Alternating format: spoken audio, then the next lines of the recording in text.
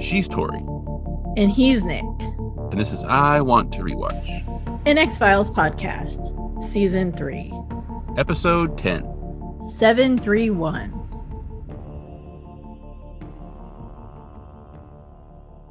This episode originally aired on Friday, December 1st, 1995. It was written by Frank Spotnitz and was directed by Rob Bowman. It was filmed in British Columbia, Canada, and it had a viewership of 17.68 million, which since episode 6, Too Shy, is up nearly 3 million viewers. So it has increased. Nearly 20%. Yeah. Yeah, nearly. That's pretty good. Yeah. Good job, X-Files. Speaking of X-Files, which we're going to be doing because this is an X-Files rewatch podcast, previously on X-Files, and we get a recap montage of the last episode, which includes zipping up an alien corpse into a body bag, and then soldiers bursting into the train, which is actually reversed because they did that first and then they zipped up the bag, and then they're firing their weapons, and then Matheson is telling Mulder about the men who were murdered, and then Mulder sees what looks like a recovered UFO in the warehouse, and then we get Penny going, "Oh my God," when she sees Scully at the door, and then Scully showing Mulder the implant that all the women said they were implanted with, and that was also removed from her neck, and then Penny telling her that they're all dying when they're like in the little CT thing, and then did we see some men walking the alien onto a train, like a live alien, and then Mulder is telling Scully about it, and it's like, it was alive, and then X warns Scully that she needs to get Mulder off the train, and then Scully warns Mulder to get off the train, and then Mulder's like, nope, and jumps on the train and loses his phone. And then I'm also pretty sure it's kind of hard because the sound of the zip up of the alien corpse in the body bag kind of covers it up a little bit, but I'm pretty sure it's the same voice that says previously on the X-Files as last time. And honestly, like, I'm assuming it's the exact same audio, because why would you re-record it? Just use the same audio. Like, you don't have No, I would bet actual money it is the same guy, like, as far as I'm concerned. Like, it sounds exactly like him. So, but it should, I mean, if it is, it's like, hopefully it's the same audio file too, and they didn't like go to the trouble of re-recording it, because why would you do that? Right.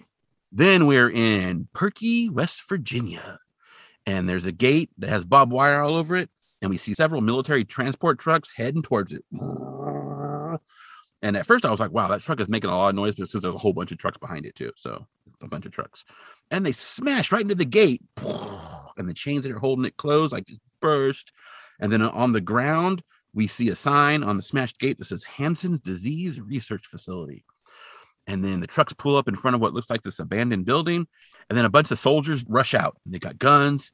And then inside the building we see this trap door in the floor that opens ever so slightly, and then from the POV inside the trap door we see the soldiers enter, and they're herding what look like a bunch of aliens in like pajamas, or probably like prison camp uniforms, outside, and they're making like all these like kind of like mewing, like almost like cat like noises as they're getting herded out of the room. And then once they're all gone, someone pops up the trap door and runs through the window, and he's wearing like the same kind of like clothes at the like probably like camp uniform kind of thing, and he watches the soldiers put the alienoid people in the back of the truck, and then they all drive away. And then we see the man racing through the woods, and like he's got white hair and his skin doesn't look super great, and he's like, one of his arms is kind of like a bum arm, he's kind of like holding it close to his body as he runs. And then the truck stops and the soldiers make everyone get out, and the man, he's watching them through some trees, and then the soldiers line the alienoid people up and tell them to turn around, and they're facing this big hole in the ground. So you can kind of imagine. Yeah. And then they all just open fire. And the man watching is like visibly upset as he watches them from the trees. And then soldiers walk over, like I guess they're making sure that everybody's dead in the hole. And then they just kind of like walk back to their truck super casually. And then we get the theme song. Yep. Which I was telling a friend this morning, I'm like, I don't know how the show didn't give me constant nightmares, because like stuff like that just like really Holocaust, imagery and stuff like that. Yeah. Always. I would say the little, like I call them pajamas. I think that's what those what they're wearing is supposed to totally like bring that into mind, because it's that kind of like, it's definitely very much like that kind of imagery. And like, I went to the Holocaust Museum once when I was in DC by myself, and I went there to just go to museums for like a week. And I did that one on like day 4, and I didn't sleep for 2 days. Like I was just so, I mean, everyone should go, but it's also just so horrific and awful that it just like, yeah, that kind of stuff always really bothers me. So this is just like, oh.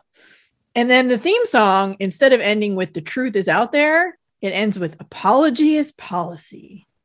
Yeah, I get it because the end, but that's a really weak one to. It's like, a weak out. one, and also, I mean, I get what they're saying. I mean, this is a very political episode in terms of like what they're saying about the government, and that's kind of what it boils down to. So that's Chris Carter's like log line there, but I don't know that it needs to be on the theme song. Like that's not going to sell T-shirts. Like that one didn't end up in the fandom canon. I mean, I think Trust No One would have been better on this one than yeah.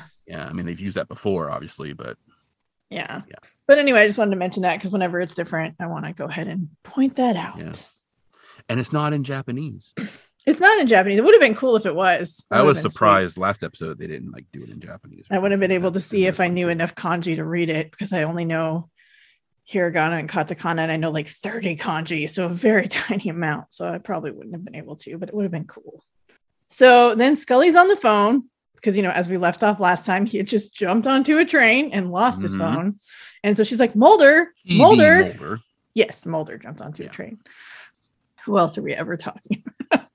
That's not true. There are plenty of men in this show. You could be talking about the cigarette smoking man. Talking about X. Talking about Krychek. Tori's but we see basically Mulder land on the train again and drop his phone, and then Mulder swears, and like he kind of gets up and starts moving along the top of the train. Damn it. Yeah, he does. Clearly a stuntman, as you mentioned last time. Oh yeah, you can tell. It's kind of funny because I watched it and like you can definitely kind of tell when it switches back and forth. Although Duchovny did do some of the walking. Yeah, I'm guessing the dude is wearing a wig because it looks like he's wearing like a knit hat. Like the wig is so bad, it looks like he's wearing a knit hat. It's not great. But, it's not great. Anyway. So back in Scully's apartment, Scully demands that X tell her what's on that train, and X says it doesn't matter now. And Scully says the government is operating a secret railroad and they put something living on that train. And X is like, well, what more is there to know? Sounds like you got it covered. Everything. Yeah. And Scully wants to know how the Japanese and a man named Ishimaru are involved. And X doesn't know, so he turns to leave. But Scully pulls her gun and is like, don't tell me you don't know, you smug son of a... And X quickly disarms her in a single motion. Like he just reaches out, grabs the gun. It's very awesome. Like it's very badass. Cool. Yeah, he is a badass. And he tells her that there are limits to his knowledge. And he asks, what was she going to do? Shoot him just like the men who shot her sister? And Scully's like, you know them too? And X tells her that if she wants to find out what's on that train and who killed her sister, she needs to find out what they put in her neck. The implant holds more than he could ever tell her. And then he hands back her gun and he leaves. Yeah, it seems like Scully might have to start believing some of that stuff actually happened. Yeah, she might have to get out of her little denial cone and move out into the world, which I think she will. But yeah, she needs to work on that. Yeah. So on the train, it's dark now, and Mulder climbs down a ladder to the side of the car, and he manages to get inside using the back door. And then on the car that, you know, he's trying to get into, right, there's a big metal door that's labeled quarantine, and it has a card reader and a keypad next to it. So Mulder still like tries, he like yanks on the door, but it's locked. It's not getting in there. So he heads down the passenger car and he stops the conductor, and he shows the man his badge. It says like, I need your help, federal agent. I need access to the quarantine card that you picked up. And the man apologizes, but says he can't help him. And then Mulder tries to insist, but the man explains like, I don't have access either. Like they pick up those cards from time to time and they never know what the cards are carrying, which doesn't seem like a good policy. But anyway, Mulder says that someone on board must know. And the conductor tells him about a man who came on board in Queensgate, a doctor whom he saw checking the door and who might have something to do with it. And so Mulder asks what the doctor's name is. And the conductor pulls out like a piece of paper or something. And he's like, Dr. Shiro Zama. He's like, he's supposedly traveling with another group, but as far as I can tell, he seems like he's alone. And so Mulder asks to be taken to the man's compartment, and the conductor leads the way. So Mulder gets on one side of the door, and he pulls his gun. And the conductor's kind of like, ooh. But then he tells the conductor to knock on the door, but stay away from it. So the conductor knocks, and it's all, Dr. Zama? And there's no response. So Mulder has him knock a second time, and there's still no response. So Mulder tells him to unlock the door and step away. So the conductor unlocks the door, steps away, and then Mulder bursts in the room with his gun drawn, but there's no one inside. But there is a briefcase on the bed, and so Mulder opens it, and he finds a notebook full of pages written in Japanese. So Mulder hands the briefcase to the conductor and tells him to put it in a safe place. And then he pulls out the second gun that he's carrying now, apparently all the time. And he tells the conductor that if Dr. Zama finds the conductor before Mulder finds him, that he wants the conductor to make him lie on the floor. And then the conductor kind of is like, and he's like, have you ever used a gun before? And he's like, no. So then Mulder takes out the clip and then makes sure, the chamber's empty, and then pulls the trigger several times. He's like, if you see him, just point the gun at him. Don't pull the trigger because that'll give away the game. And the conductor's like, well, what if he runs? And he's like, well, make sure that he runs in my direction. So, I mean, it is smart not to give a guy who doesn't know how to fire a gun just to give him an empty gun. Like, that is clever, but yeah. Yeah. And then we'll talk about the Japanese text in Zama's notebook later. And Tori, our resident Japanese expert, can pitch in as well. I would say former Japanese student, not expert at all. But well, of the two of us, you are probably the Japanese. I have expert, some conversational Japanese. I can read really. Okay. So Tori might not pitch in, but I'm going to talk about Japanese text at the end of the podcast. So yes. Cool. So then we're at FBI headquarters in Washington, D.C., and it's 8:25 p.m. And we see Scully is back with the computer tech, Agent Pendrell, who's feeding the implant chip impulses. Like, he's got it hooked up to something and is sending impulses through it. And he believes that the chip is storing data. And Scully asks if it's biological data. It's storing data. I mean, but and Pendrell says that was actually his first guess. And he asks for clarification. Like, he's like, was the chip implanted subcutaneously at the base of the neck, which Scully confirms. And he says then it makes sense it would be recording impulses traveling to and from the central nervous system. And Scully's like, but... And so then Pendrell points to the graph on the computer screen. And he says those are reverberatory loops. They indicate the presence of circular neuron activity in the brain. And Scully's like, memory formation. And so the chip seems to be mimicking the memory formation process. And Scully's like a hard drive. And Pendrell says, yeah, but no hard drive they've ever seen. The chip could both be collecting information, but also artificially replicating a person's mental processes. And Scully says, you can know a person's every thought. And Pendrell nods and is like, frightening. Ooh. Yeah. And then Pendrell tells her that he showed the chip to some of the tech heads, and they weren't as impressed as he thought they'd be. And Scully's like, what? They've seen it before? And Pendrell says that they'd seen neural nets before, just never one this complex. Nor are they likely to. And Scully's like, what does that mean? And apparently the chip is so delicate that by working on it, he's effectively destroyed it. But he did find something in the silicon matrix that he believes is the name of the manufacturer. And Scully's like, is it Japanese? And he's like, yeah, how'd you know that? And Pendrell actually checked up on it. And there's no record of the manufacturer here or in Japan, except this. And he hands her what looks like a shipping label. And it reads, name of contact person, Dr. Shiru Zama, with a phone number and the address of a research facility in Perky, West Virginia. Mm. So Pendrell had all the shipping companies and the USPS go through their records, and it was the only shipment like this that he could find. And Scully tells Pendrell to keep up the good work, and she kind of like gently pats his arm. And he awkwardly returns the compliment, and he's like, keep it up yourself. And Scully leaves. It's kind of awkward. And after she leaves, he does that thing where you just like repeat the thing you said, like it was the dumbest thing and you can't believe you said it. He's just like, keep it up yourself. What a doof. So he's clearly like kind of embarrassed. It's cute though. I thought it was a cute scene. So back on the train, we see Dr. Zama, who we also know as Dr. Ishimaru. Yeah. Walking through the train car. Well, yeah, we just know him as both. We don't know what his real name is. Yeah. We don't.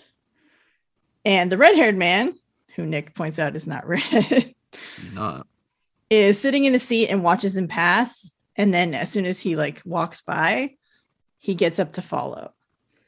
And Zama realizes he's being followed. And so he ducks into a bathroom, but the assassin grabs the door before he can get it closed.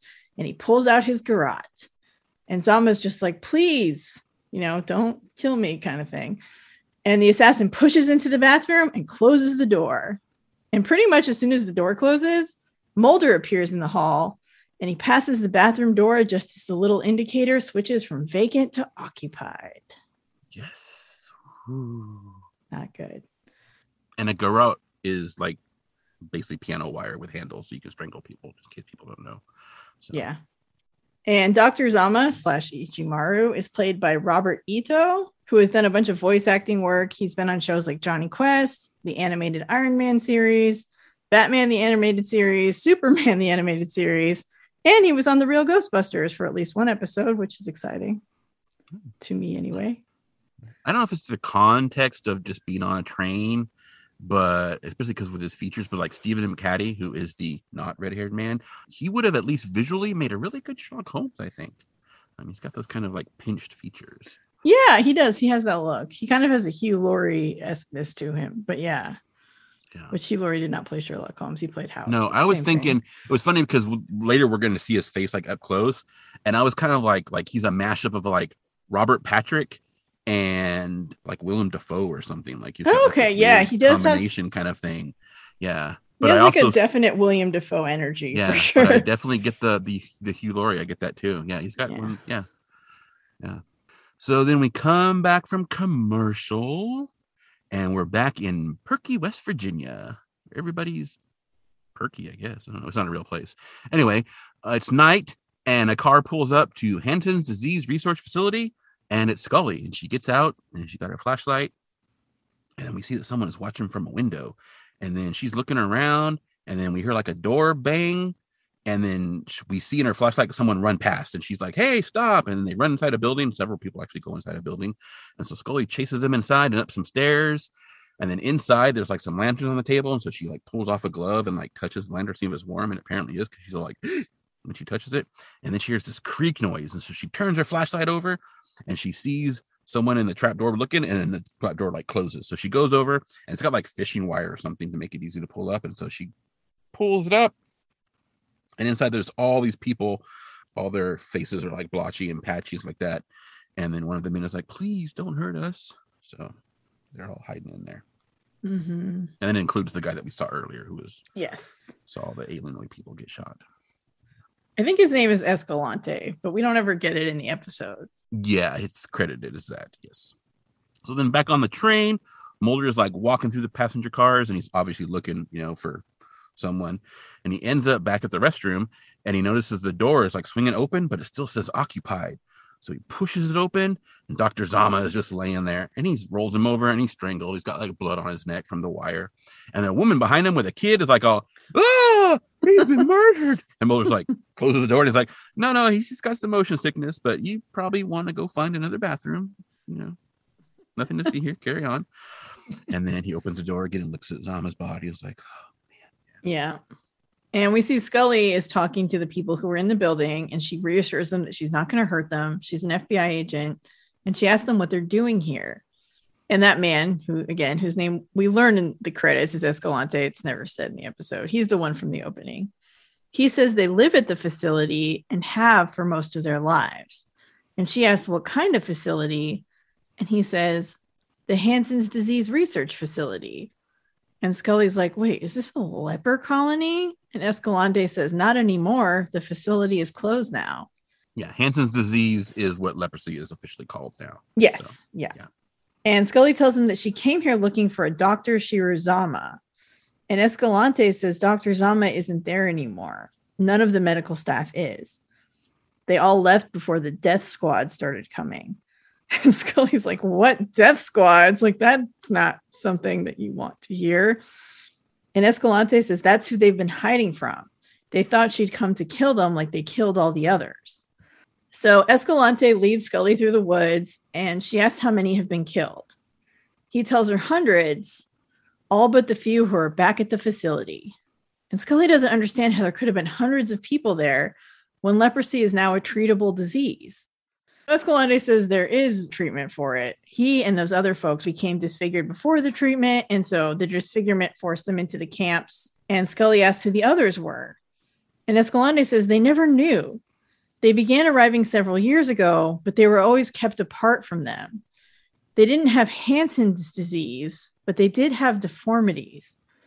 And Dr. Zama would round them up in groups for treatment, but the ones who returned always came back worse with terrible burns all over their bodies.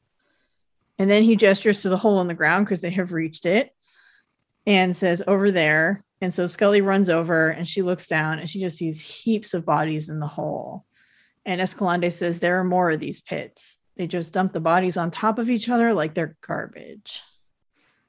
Which, I mean, all of this is just incredibly sad. Like, obviously the genocide and these people being experimented on and then killed. And then these poor people with Hansen's disease who like feel like they can't be in society or for whatever reason are remaining at this facility. Like, I feel like they should all have run for it. I mean, maybe they don't have anywhere to go, but like, oh, it's just such a bummer. I'm like, dude, you can't get an apartment somewhere together. I don't know. I feel really bad for all of them.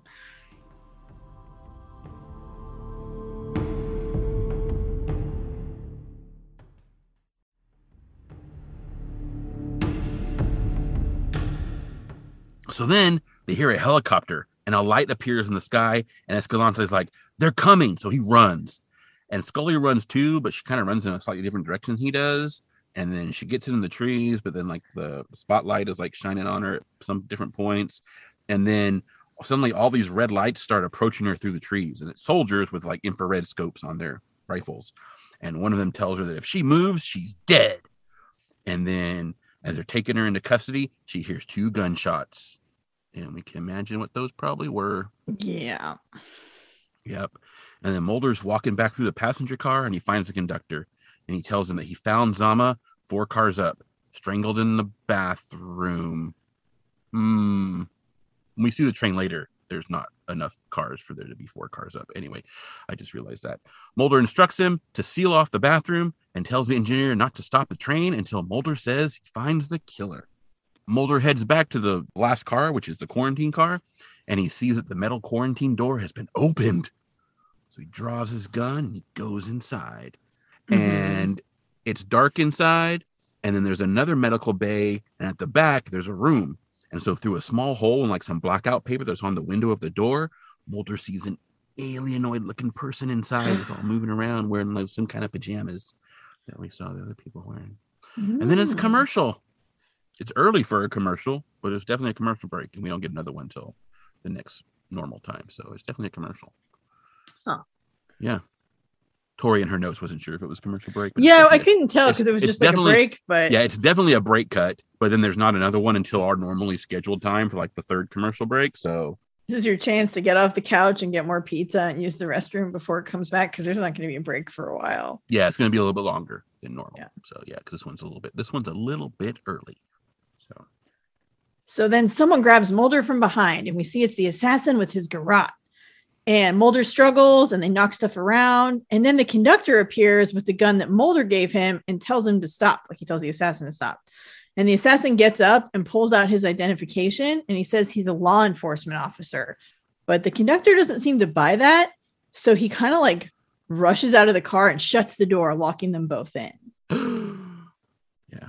What's interesting here is like, as far as the conductor knows, and I was thinking about this before the break, like either one of them could be the assassin, because like so far, like everything Mulder has done would be like perfect assassin, like modus operandi. Like he's like, help me find this person. Here's some ID. And then he gives him an empty weapon. So then he's not like a danger. And then he's like trying to get the guy to help find him. And he's like, oh, I found this dude dead.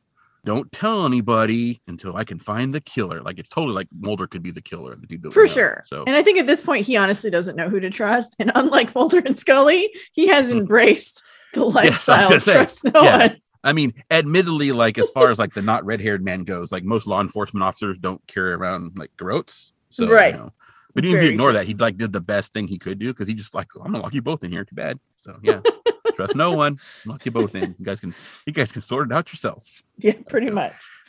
You're both a danger to this train. Yeah. So good job, conductor. So meanwhile, Mulder has roused himself, and he tells the assassin to put his hands in the air and turn around. So the assassin does, and he tells Mulder that he has no idea what he's dealing with here. And Mulder tells him maybe he should have filled him in before he tried to kill him. And then Mulder's like, who are you? And the assassin says that he works for the NSA. And Mulder's like, since when did the NSA start issuing piano wire instead of guns? And so the man gestures to his chest pocket and pulls out his ID.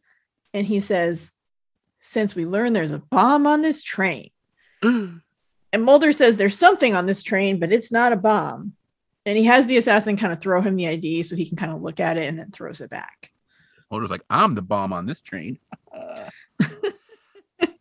But the assassin tells him the car is wired to an explosive device. It armed automatically when he entered the car. And Mulder's like, why? And the assassin says, because of what's in that room. And he gestures to that back room of the car that's like all locked off that's behind Mulder. And he says that because if the man responsible for it couldn't get it out of the country, he'd rather kill it than let it live. So you killed him, Mulder says. And the assassin claims that was the only humane alternative. And Mulder is like kind of getting impatient and warns him to put his hands back up. And the assassin says the bomb could be wired to anything in the car and the slightest bump could set it off. So if Mulder fires his gun, he's taking his chances. And Mulder's like, yeah, well, I'll take my chances. So the man is like, okay, no reasoning with you, and puts his hands back up. Yeah, because he was starting to turn around and like he was going to walk out. Yeah, he was kind of like, see, I'm talking you out of this. And then Mulder's like, nope. Sorry, buddy. Hands up. You can't talk me out of crazy. Haha. Anyway, so then we see soldiers leading Scully. We need a t-shirt that's just like, you can't talk me out of crazy, with Mulder and his sunglasses. I don't know. Getting kids, we're doing alien hunting. So then we see soldiers that are leading Scully back in the facility building that she was in previously. And Tori in her note says the Godfather conspirator. So if you remember the guys in the syndicate, there was one guy we made fun of because he sounds like he's doing a bad Godfather impersonation. So that is who this dude is. Mm-hmm. I think he's technically Elder number 11 or something, but I feel like Godfather. Yeah, the transcript say Elder number 1, I think is what it said, or something. But we're just going to call him. I don't know what we're going to call him, but I call him Godfather conspirator. Yeah, I had to admit, at some point, someone told him like chill out with the Don Corleone impressions because he actually talks like a normal person in this scene. Yeah, he has a little bit of that accent, but yeah, it's pretty much gone. So he is at the window and it's dark in there, and he tells them that he wants to speak with Miss Scully alone. And so they leave, and she's like, "How do you know my name?" And he says that he knows most everything about her. She asks who he is and what this place is, and he says it was one of the most frightening places on the earth, where society sent its monsters. But now science has eliminated the disease that plagued humanity for centuries. And Scully says that she's seen his methods of elimination and demands to know what happened to Escalante and the people who were in this room. And he says they had been exposed. And she's like, exposed to what? And he says the same thing that all these people were exposed to. Victims of an inhumane project run by a man named Zama. And Scully's like, you mean Ishimaru?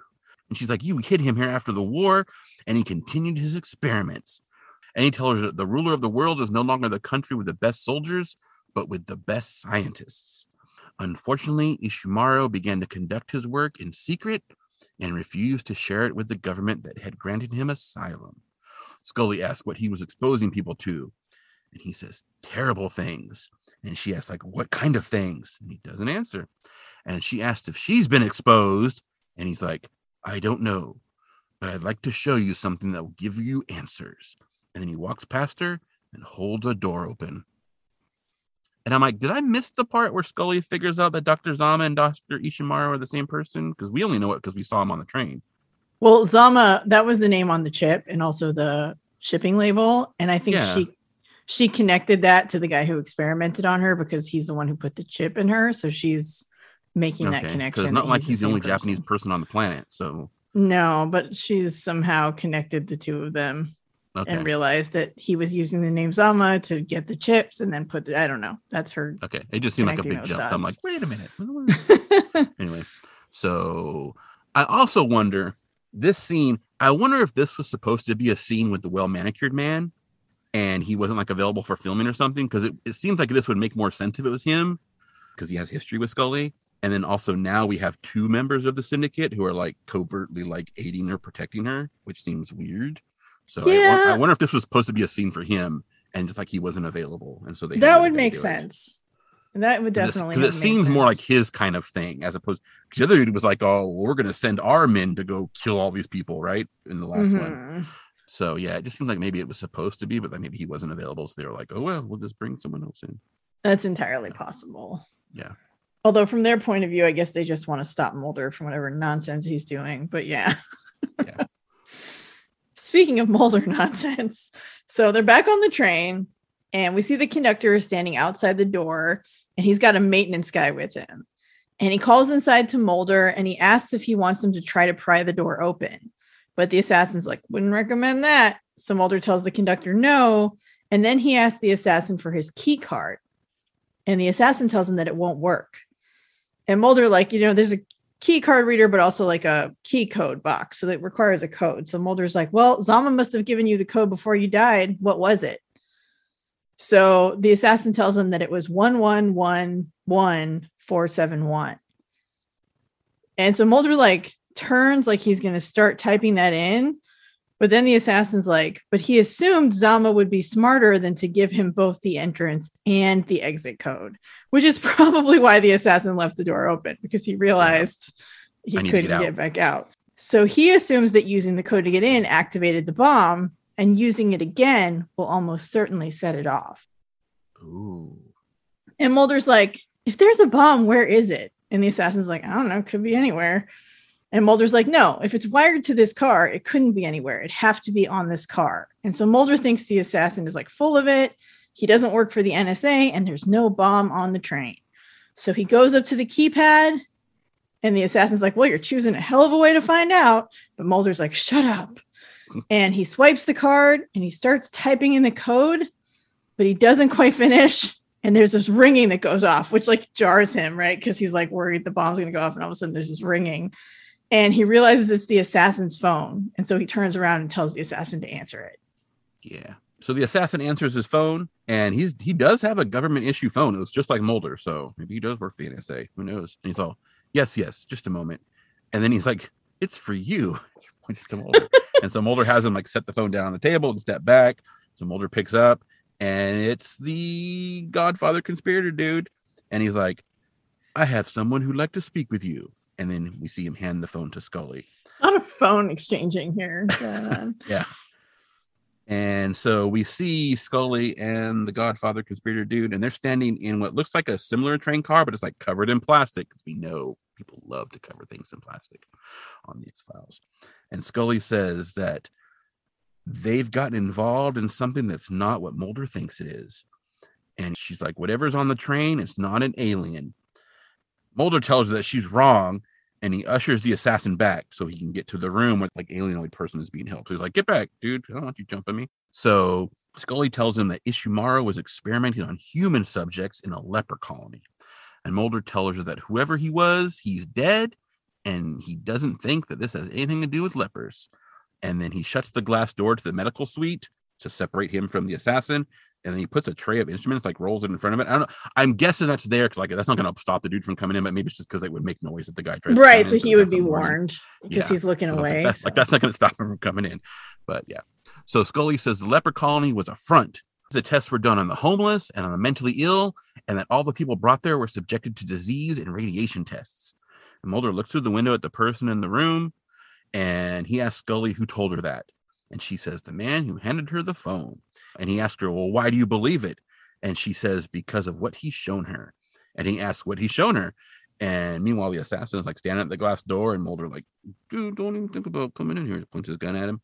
And Scully tells them that she is standing in a train car, just like the one from the alien autopsy video, only she's been there before. She tells him this is where they brought her when she was missing and where they put the implants in her neck. And then Tori says the Godfather conspirator gets very shifty-eyed here. I don't know. He gets like a look on his face where I don't know if he's surprised by the implant thing or if he's just like, oh shit, maybe I don't know. He has a weird look on his face. I couldn't figure out what it was supposed to mean. And then Scully tells Mulder that it all makes sense. Ishimaro was using the secret railroad to conduct experiments across the country. The women in Allentown all remember this setup. And Mulder asks what she's saying. And she says she's saying there's no such thing as alien abductions. It's a smokescreen created by the government to cover up the biggest lie of all. And he's like, what about the UFO I saw? And she says, that wasn't a UFO. It was a piece of a Russian nuclear sub that was raised. And then he asks her how she can be so sure. And she says, I have what I needed. Proof. 2 weeks ago, the president issued an apology for radiation tests conducted on innocent civilians up to 1974. Only guess what? And then Mulder says, those tests never ended. And then Scully tells him he has to stay out of that train car because there's a bomb on it. And if it detonates, thousands will die of hemorrhagic fever. That's what the test subjects inside had been exposed to. And Mulder tells her that it's a little late because he's locked inside that very train car. And then the assassin walks away from the glass door, and Mulder starts to follow him. And Scully says they have to get him out of there because the device is on a timer. And he's like, where is it? And she says, it should be in a ventilation shaft up on the ceiling. And it's hidden up inside. So Mulder finds it. He tells the assassin to open it. The assassin opens it. And Mulder steps under it and looks. And there's a bomb there with a counter. And it has 1 hour and 41 minutes and 57 seconds left. And then we get to a commercial. Yep. Whew. Oof, That was a lot. that's a lot. That's a lot. I need a beverage. Also, I really do like the whole, like, don't get in that train car. There's a bomb. And he's like, oh, shit. Oops. Too late. Yeah. I'm already in that train car. Yeah. There's a lot to say about this scene, but I think the biggest thing to say is that Scully's scale of what is proof and what isn't proof is kind of incomprehensible to me. Like, it's basically just confirmation bias. I wonder, like, if the guy from the syndicate had said, yep, it was aliens and we've been working with them for decades, like, would she have been so easily like, yeah, okay, I take that as proof? Like, yeah, I don't know. And I think part of it is that her memories are coming back. So she remembers this place. And when she stepped inside, she was like, but I mean, it's very gut feeling more than actual proof. Like it is proof. Like I've been here, but like, you don't really know. Someone I have no need to trust at all showed me something. And so that's proof. Yep. Because it matches with what I think. Well, it matches what she remembers. So that's a little different, but yeah. I mean, she could have still been there and it could have been aliens doing the experiments. You know what I mean? Like, so, but I think it's just lining up with what she believes, that whatever conspiracy is going on is people being evil, whereas Mulder believes whatever's going on involves extraterrestrial life. And so I think that's where they diverge. But yeah. She's like, I've got proof. And I'm like, do you? you have more proof than you've had previously? Like you've seen other stuff and been well, she's had more proof, but they haven't kept it.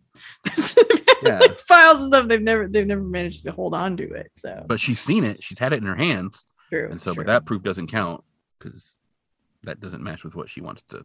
Yeah. Although I would argue that proof is also just of government malfeasance and not necessarily. That's true. Aliens. I mean, yeah, that could be. Yeah, we have no idea. We have no idea how many layers there are to this onion. Right. And it's like, is that correct? Is it really just a lie to cover, the fact that they're kidnapping women or citizens and experimenting on them? Or is it a lie to cover? Is it like a lie to pretend that it's a lie, but really it's just to cover alien experimentation? I mean, who knows, right?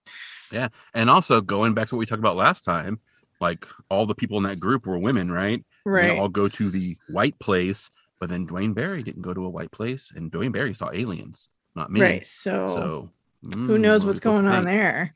Yeah. Yeah. And then also just like hemorrhagic fever is actually a group of RNA viruses known as viral hemorrhagic fevers, VHF. And the CDC currently lists 14 VHFs, which include like Ebola and yellow fever. And most VHFs have no known cure or vaccine. Mm-hmm. And just to bring it back to F. emasculata, cigarette smoking man told Mulder that there was an outbreak of hemorrhagic fever in Sacramento that the government covered up because they didn't want to cause a panic. Right. So I just want to point out that has been brought up to them before as like a government thing, which maybe was a cover for something else. Who knows? Yeah. But it is kind of a general term for. Oh, for sure. Yeah. It could be any number of viruses. So, Yeah. So we come back from commercial and Scully asks how much time is left on the counter. And he tells her a little more than an hour and a half. It's actually like an hour, 41 minutes or something. And 58 seconds. Right before the commercial break. Yeah. So she tells him that they want to get the conductor to stop the train at the next station. And then they'll evacuate the train and they'll get a bomb squad out there so they can like have them deal with it and hopefully get Mulder out. Okay. But then Mulder like pretends that the call breaks up and like hangs up on her, which is... I don't know. It was just at first I couldn't tell if he was doing it on purpose, but then you're like, oh yeah, no, he's totally just hanging up on her. And Godfather conspirator asks what the next stop is. And Scully's like, I don't know. It's not on the map. And then Mulder tells the conductor to tell the engineer that there's a bomb on that last car. He wants him to skip the next scheduled stop and reroute to a remote area where he can unhook this car and then, move on. So they're not in the blast radius. So the conductor leaves. And the assassin's like, what are you doing? You're going to get us both killed. And Mulder tells the assassin to kneel and put his hands behind his back. And the assassin's like, they're never going to find us in time. And Mulder says that if what's on the train is as important as he thinks it is, they'll find them. So we see a man get out to reroute the train off the main track, and then the train stops, and we see a man like unhook the last car and then, get back on, and the train pulls away. Meanwhile, inside, the assassin tells Mulder that he's going to die, and Mulder's like, what do you care? You were going to kill me anyway. And then we see the assassin is like leaning up against that medical bay door, and he notices a scalpel is on the floor behind the glass. So Mulder looks up and he sees that the bomb's timer shows 1 hour and 11 minutes. And we see Scully is driving somewhere and her phone rings and it's Mulder. And he makes a joke. He's like, you haven't seen America until you've seen it from a train. And so she asks what happened. And he says that they're not going to make that station. And she figured that. And she asks if he knows where they are. And he doesn't, but he's sure that they're going to find him. They probably lit up every spy satellite in this hemisphere. And if Scully is right, he wanted to be away from a populated area. And then she counters that if she's right, they won't want to find him. But he doesn't think she's right, does he? And he says they'll have to wait and see. So then time passes and we see there's 38 minutes left. And Mulder says to the assassin, they're not going to come, are they? And the assassin's like, well, I said you were making a mistake. And Mulder says the assassin got on the train to kill Zama, but then what? What were his orders then? And the assassin doesn't answer. And Mulder's like, look, we have a half hour left to live. Who are you protecting? And the assassin says they don't make provisions for saving his life. And Mulder asks about the creature in the quarantine room. What about him? And the assassin doesn't know. And Mulder says the assassin knows what the thing in the room is. And the assassin doesn't actually contradict Mulder. And again, Mulder's like, we're both going to die, but I'm going to die quickly. And he aims his gun at the assassin. And he starts talking about how shots to the stomach are the most painful way to go. And he makes a joke about how he tends to miss. And when he does, he misses low. And so then the assassin tells him that the creature is a weapon. And he's like, what kind of weapon? And the assassin says, imagine something more valuable than Star Wars, the atomic bomb, or advanced biological weapons. And Mulder's like, an army immune to those things. That's what Zama did, isn't it? And he was trying to smuggle it back to his own country, only our government doesn't want to share. And he's like, it's an alien human hybrid, isn't it? And the assassin looks up and is like, well, then again, if that were true, you'd expect someone to have arrived by now. Yeah, he probably is NSA because he's very good at disinformation there. He's like, I'll tell you a story, but then again, if what we're talking about is true, they probably would have come for us and they haven't. So right. Maybe it's not. Yeah. When he asks the assassin is what it is, and the assassin finally agrees and tells him it's a weapon, as soon as he says that, Mulder's puts his gun down and crouches next to him to listen to the story. It's he's just oh, what? It's kind of funny. He just is totally into the story. Mulder will drop everything and do the stupidest thing if he thinks there's alien proof of aliens. He really will. I love Mulder. Yeah, he's totally got his gun on him, and the dude goes, "It's a weapon," and Mulder's oh, and he puts his arm down and goes over and crouches down and tell me more. He's oh my God. Proof of aliens is Mulder's kryptonite. It really is. He's what? Let me know. Tell me everything. He's all Mr. Hard Ass. Then he's oh, what? No, tell me. I want story time. tell me. So.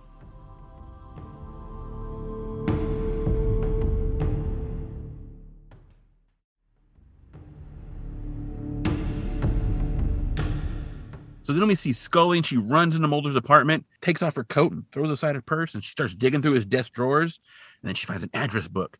So she picks it up, flips through it, and dials the number on the phone, and then she's like, I'm trying to reach Senator Matheson at home. And she's like, I already tried his office, and this is an emergency. My name is Dana Scully, and I need to talk to him. And the other person on the line asks for her number, which she gives them, and then she hangs up. And then she finds some masking tape in a drawer, and she puts a big X on the window. And then she grabs the alien autopsy video out of her purse and she sticks it in the VCR and hits play. Yes. She's like, I'm Dana Scully and I need to speak to the senator at his house. Can you please put me through? They're not going to, because she didn't say I'm an FBI agent or something. She's I'm Dana Scully. So I guess maybe they're supposed to know who she is because they're not going to connect her to us. Or maybe she's hoping that it's the senator's wife or something. And he'll be Dana Scully's on the phone for you. I don't know. Oh, yeah. Your mistress is on the phone. Would you like to talk to him, honey? Yeah. They're not going to do that. Anyway, also, I'm glad she's been carrying Mulder's tape around the whole time. That's convenient because otherwise we'd be in trouble. So. Yeah, no, it's really important. Yeah. I was going to say that it's really good that Mulder took it home, but then like Scully was the last person watching it in the office. So it's like, oop, mess up. But then you see she's like pulls it out of her purse because she threw it on the couch. And so, I was like, oh, she's just been carrying it. Well, then again, she knows not to leave stuff in the X-Files office that has a tendency to disappear. Oh, I guess. Then we're back on the train car and a phone rings. And Mulder answers, and it's Scully, and she may have a. Wait a minute. How did she know what number to call? Oh, I don't know. That's a good question. Maybe she had the number from the phone. Maybe she got it so she could be in contact with him. No, he called her. He called her. He called her when she was in the car. Oh, so maybe she had it on. Maybe she actually used star 69 this time and called it back. Yeah, okay. So he did call All right. her. So I didn't even think about that till just now. I'm like, wait he called her in the car. So he called her to tell her that he wasn't going to make the stop. Although she's obviously calling Mulder from his. Is she using her cell phone or is she using his house phone? I don't remember, but she could have. Even cell phones back then, though, had some caller ID, so she might just have the number on her cell phone. Okay. I hadn't thought about that. I was like, wait a minute. So this may be a mistake or it may be explainable. Either way, it's Scully who called Mulder, and she's like, I may have a code for you. She watched Zama punch in the code on the alien autopsy tape. And he's like, I might get my $29.95 worth after all. And so she's like, well, according to my watch, you got 6 minutes left. Is that right? And he's like, I hope not. Because he hopes he has more than 6 minutes left in his life. And so she reads in the code. It's 10133, but then his hand gets in the way and she can't see the last one. And she thinks it's a 1. So he tries 1 and the keypad lights up green. Yay! But then the assassin, boom, hits Mulder from behind. Mulder falls on the ground and Scully's all, Mulder! And the assassin hits Mulder a couple times and kicks him. And then opens the door and then goes out to the main door to leave. And as he starts to look out the door, boom, gunfire. And he falls back on his back onto the floor of the train car. And he's like, Someone walks over him and they walk over to Mulder. Mulder's all unconscious and face is all messed up. We find out that it's X. Ta-da! Yay! So X looks up at the clock on the bomb and it's only got 58 seconds left. And then he goes back to the train. And he looks through the little hole at the alienoid person. And then he looks back at Mulder. And then he looks back at the alienoid person. And the next thing we see is X is carrying Mulder out of the train car. And then it explodes. And then the stuntman carrying another stuntman kind of stumbles a little bit. And then, yeah. As much as that wasn't Mulder on top of the train, that was not X carrying a body. That was someone else. Yeah, but still, I mean, it's X carrying Mulder. Yeah. It is funny that from the overhead shot, we see the train explode, and in the overhead shot, it explodes, and the person carrying the body is just like walking like normal, like walking away. But then when we get the ground shot of the explosion, they're all like, oh, explosion, like, oh, I'm stumbly. So it's kind of funny. They must have cut that up differently, but anyway, yay, X saved Mulder. Yay. And I guess the redheaded assassin is dead. Yeah. And also I think it's funny because I think X is like looking at the alien, looking at Mulder, and I think if he could have gotten the alien out of there within a minute, I don't know what choice he would have made. Mm-hmm. Well, he probably, I mean, he's apparently a pretty in shape dude. He probably could have like one over one shoulder, one over the other shoulder. Yeah, carry both of them. That would have been cool. But unfortunately he couldn't. So but at least he got Mulder out, which is what matters. So yay. Yeah. So then we're at FBI headquarters in Washington, D.C., and it's 1 week later. And Scully enters the X-Files office and we see Mulder's on the phone and he's basically telling whoever's on the other line to let him know if they hear anything. And we see Mulder still has like bruises and marks on his face. So he's not, he's healing, but he's not quite there. A little slit in his throat from the wire. Yep. And he tells Scully that no one, not the rail operators, not the forestry department, nobody knows what happened to the train car. It exploded, Mulder. I saw it. It exploded. I know you were unconscious, but it exploded. Well, I think he means the remains of it because, explosions don't just incinerate everything. Oh, okay. And Scully asks Mulder if he's been able to get a hold of satellite photos. And Mulder tells her that Senator Matheson isn't returning his calls. His aides keep telling Mulder that he's out of the country. Mulder doesn't sound like he believes that. And Scully tells him that the administrator at the hospital where Mulder was admitted said that someone called and alerted them to Mulder's location. She went through the records and she found that call was placed from a phone booth in Blue Earth, Iowa. And she asked if he tracked down the briefcase that Zama left on the train. And Scully says yes and hands him the briefcase. And Mulder's like, this doesn't look like the same briefcase. And she's like, well, that's the one they gave me that the conductor said that Mulder gave him to hold. So Mulder opens it, and there is a notebook with pages written in Japanese, but the handwriting is different. And even the notebook's different. Like, it's got like a bigger spiral. The cover is definitely different. And Mulder's like, it's all been rewritten. Yeah, and it's like totally different handwriting. Like, it doesn't look the same. Actually, it's not. It's not. It looks different to me. It's like bigger. We'll get to that later. It is bigger. There's less of a margin on the pages, but okay. It is the exact same text. Well, like I said, we'll get to that more later. But yeah. Okay. So he says they're all the same journals, but they've been rewritten. And apparently the bodies are gone from the leper colony as well. And Mulder's really mad. He's like, oh, they're getting away with it. And Scully's like, they've already gotten away with it. And Mulder insists that he knows what he saw, but Scully knows what she saw. And Mulder is doing their work for them by chasing aliens that aren't there and helping them create a cover. And what they can't cover, they apologize for. Apology has become policy. Yes. Like, they apologize for radiation experiments on people, I guess. Yeah, also our little tag at the end of the... Well, yeah, I mean, that's where that came from. So Mulder says he doesn't want an apology, and he doesn't care about the fictions they invent to cover their crimes. He wants them held accountable for what did happen. He wants an apology for the truth. And then we see someone sitting at a desk, and that person is like reading Zama's real journal, which is the first one we saw, and like writing a translation. And then we see the cigarette smoking man is in the room with the translator, and he takes a drag on a cigarette. So he's just sitting there smoking while the other guy works. Mm-hmm. Yeah, because he strikes a match. Like, the guy's looking, reading, and we hear a match strike. Yeah. Yep. And it's over. Yep. That's the end of this 2-part episode. So Rob Bowman calls this episode one of his all-time favorites. He really likes it, and I guess he enjoyed working on it. He set up 7 cameras to catch the train car explosion from every angle, and the train car was actually a real decommissioned train car that they blew up with 120 black powder bombs and 45 gallons of gasoline, because you really got to get that fire going for TV, I guess. Mm-hmm.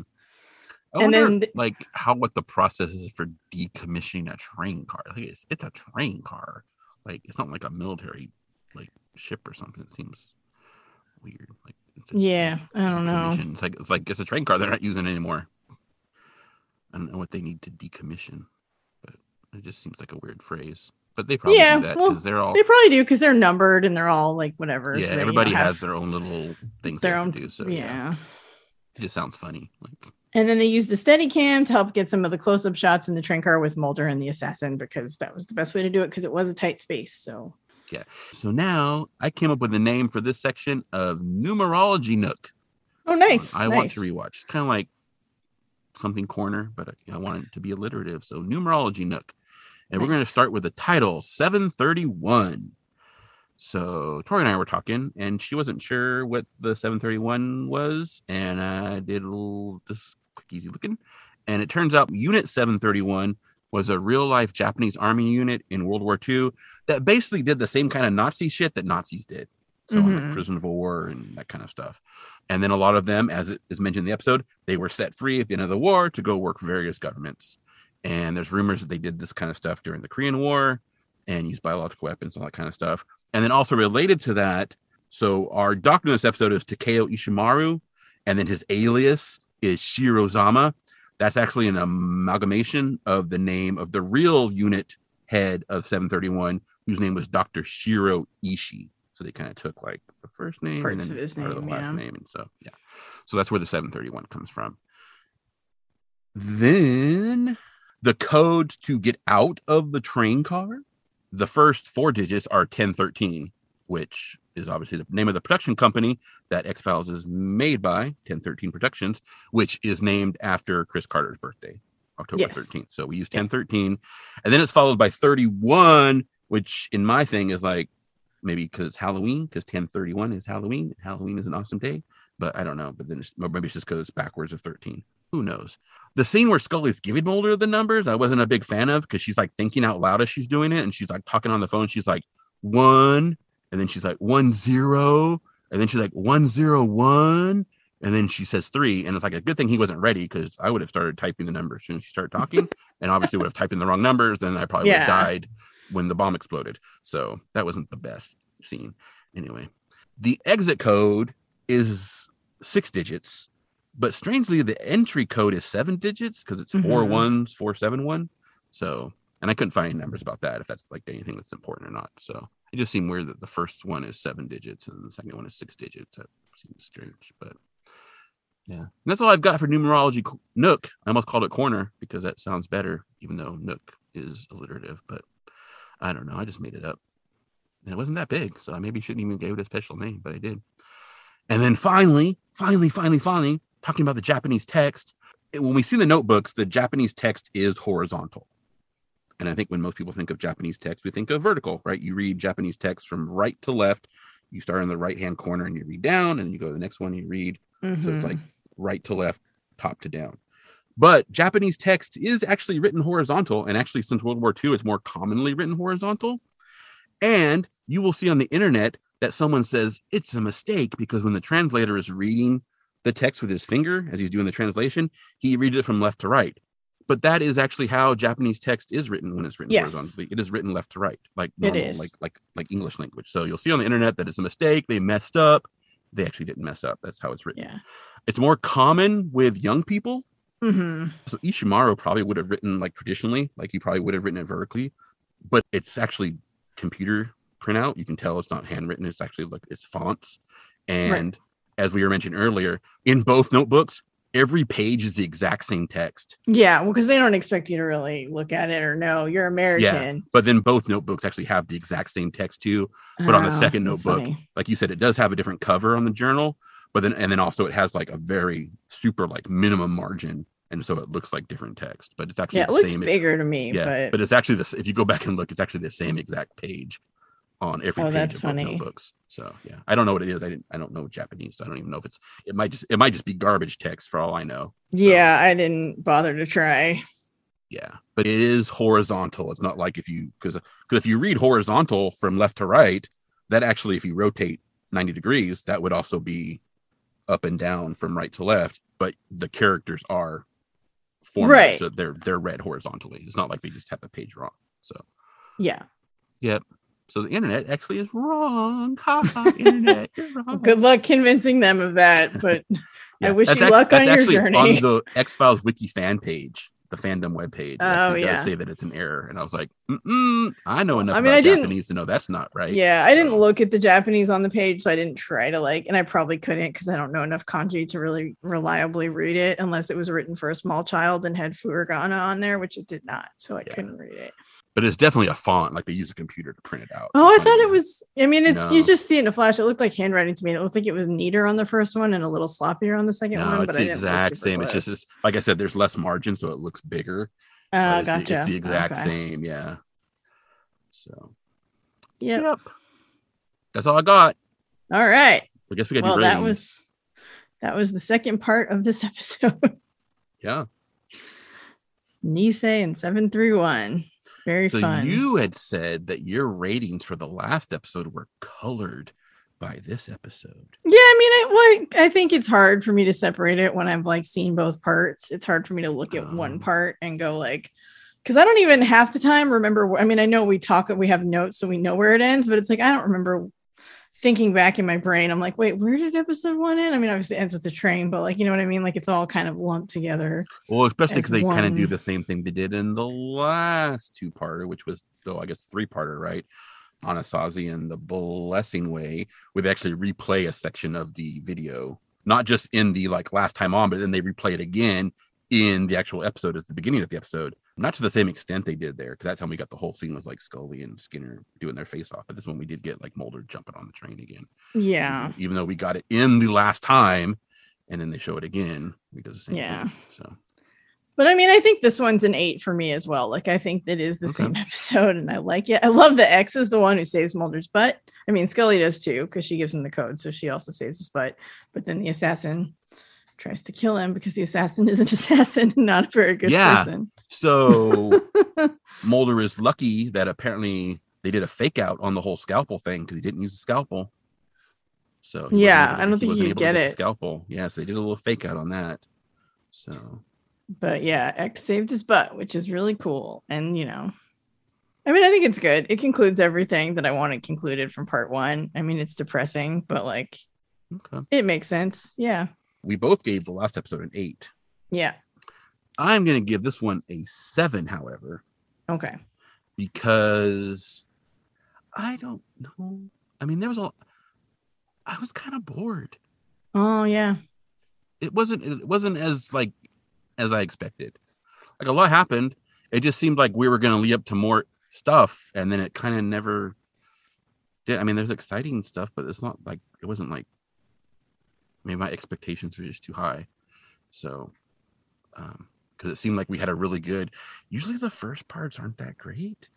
And so this one was actually, it was for a first part. And also we talked about the whole thing of how it was definitely like, this was a first part, right? You definitely were waiting for the next part to have a it was thing. One episode cut in half. It was not like part 1 of the story with its own conclusion. Part 2, it was very much like so yeah, I don't know, it just seemed like it didn't live up to my expectations, I guess I should say. So I'm gonna ding it a little bit for that. I'm just gonna give it a 7. So that makes sense. Yeah. Still better than a lot of the episodes that I give ratings. Yeah, to. I mean, I like it. I think in true X-Files fashion, we don't really get a solid conclusion either way because the alienoid person thing is gone. So we don't really know, like, and all the bodies are gone from the ditch, which, you know, the fact that they kept throwing people in a ditch like trash and then they're like, oh shit, people know they're here. We got to move them. Like, when they also made a very big, I don't want to say they made a big point, but to me it stood out when Scully is talking to Mulder on the phone about how, like, it's not aliens, you're wrong, it's like they're doing experiments on people. Mulder looks through and is like, I know what I see. They made a very conscious effort, I think, to make sure that we saw that the alienoid person had a nose. Oh, I don't know that I noticed that. It had like a nose, not like a full nose, right? But like more nose than you would think of an alien having. Although, to be fair, Mulder thinks it's an alien-human hybrid. That's true, yeah. But it did have like it had, and I don't remember, like, we haven't really seen a lot of live aliens on the X-Files. I mean, they have like Dwayne Barry stuff and that kind of thing. But the nose thing seems to be new to me. Okay. So yeah, it's just unclear. Like, you know, I think you could take it either way, and I think you could be on Team Scully or Team Mulder here, and you could, and also much more human-like eyes, big orbital sockets. Yes, but actually had like pupils and stuff, I believe, if I remember correctly. It wasn't like the standard alien eyes we normally see, where there's like the opaque, you know, black or dark color kind of thing. Definitely more of like eyes as we think of eyes. So yeah, so I think you could go either way with it, like whether you want to believe Mulder or you want to believe Scully. Either one of them could be correct at this point. I think they both, I think the truth is somewhere in the middle, because obviously Scully has a abduction experience and Mulder has seen things, and so, you know, no, I think, but I do think they intentionally did it that way on purpose, that you do have that ambiguity, like, oh, is it kind of thing. So they made it look a little less alien and a little more human, so that you're like, oh, who's right? I don't know. Oh no. Yeah, for sure. So, and then again, if it's a hybrid, then then it's probably going to be a hybrid, right? So have features of both. So exactly. Yep. Well, again, obviously, since last episode was a Myth Arc episode, this was a Myth Arc episode. Mm-hmm. So, yep. And then the next one is not. It is not. No, we don't have a Myth Arc episode again until episode 15. Ooh. So, yeah. Get some Monsters of the Week in there. Yeah. All righty. All right. I Want to Rewatch is hosted by Tori and Nick and recorded at Black Cat Studios. That's right. We made this. And be sure to join us next time as we rewatch The X-Files Season 3, Episode 11, Revelations. Everything will be known. Dun, dun, dun. And we'll try to figure out if the truth is still out there.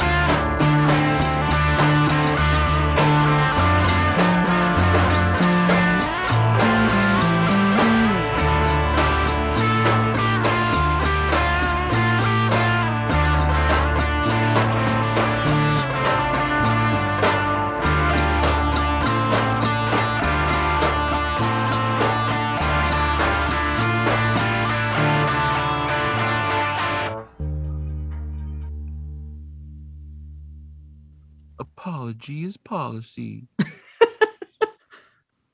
It's not going to end up on a t-shirt. That one's not gold. Sorry. Oh, why not? Look, I had like 4 X-Files posters in my room, and I think 2 of them said the truth is out there, and I'm pretty sure one said trust no one, but I did not have one that said apologies policy. Oh. I don't think those were ever made. But yeah. I'm sure deep down Chris Carter knows that one wasn't a hit. It's fine. They don't all have to be great. They don't all have to end up on posters. We don't need them all. I'm sure he knows. I don't think Chris Carter is like, man, it's really sad that apology is policy never happened. I don't think he has those kinds of regrets. And maybe he does. I don't know. If I ever interview him, I'll be like, hey, what's your biggest X-Files regret? I doubt it'll be that, but you never know.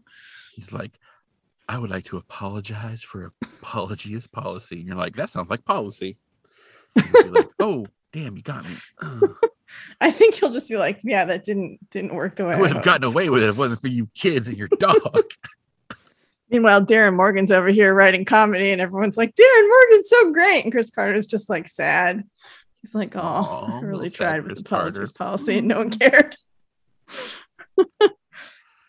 Yeah. But now you can't talk me out of crazy. There we go. I got a tagline for you, Chris Carter. Oh my gosh. I would buy like a poster or maybe some really good fan art of Fox Mulder just like wearing sunglasses and the quote, you can't talk me out of crazy. Maybe with like an alien behind him or like a UFO in the sky. Yeah, I would love that. If someone who fan arts wants to do that along with my like, I'll say this isn't going to be like, no one's going to hear this. I know. But that would be amazing. Like if someone wants to fan art that, like, no one's going to fan art that because no one's going to hear that unless we do it. Might be an outtakes. I don't know. It might be. I don't know. Yeah. No one listens to those, but that's okay. I have no idea. I have no. Yeah.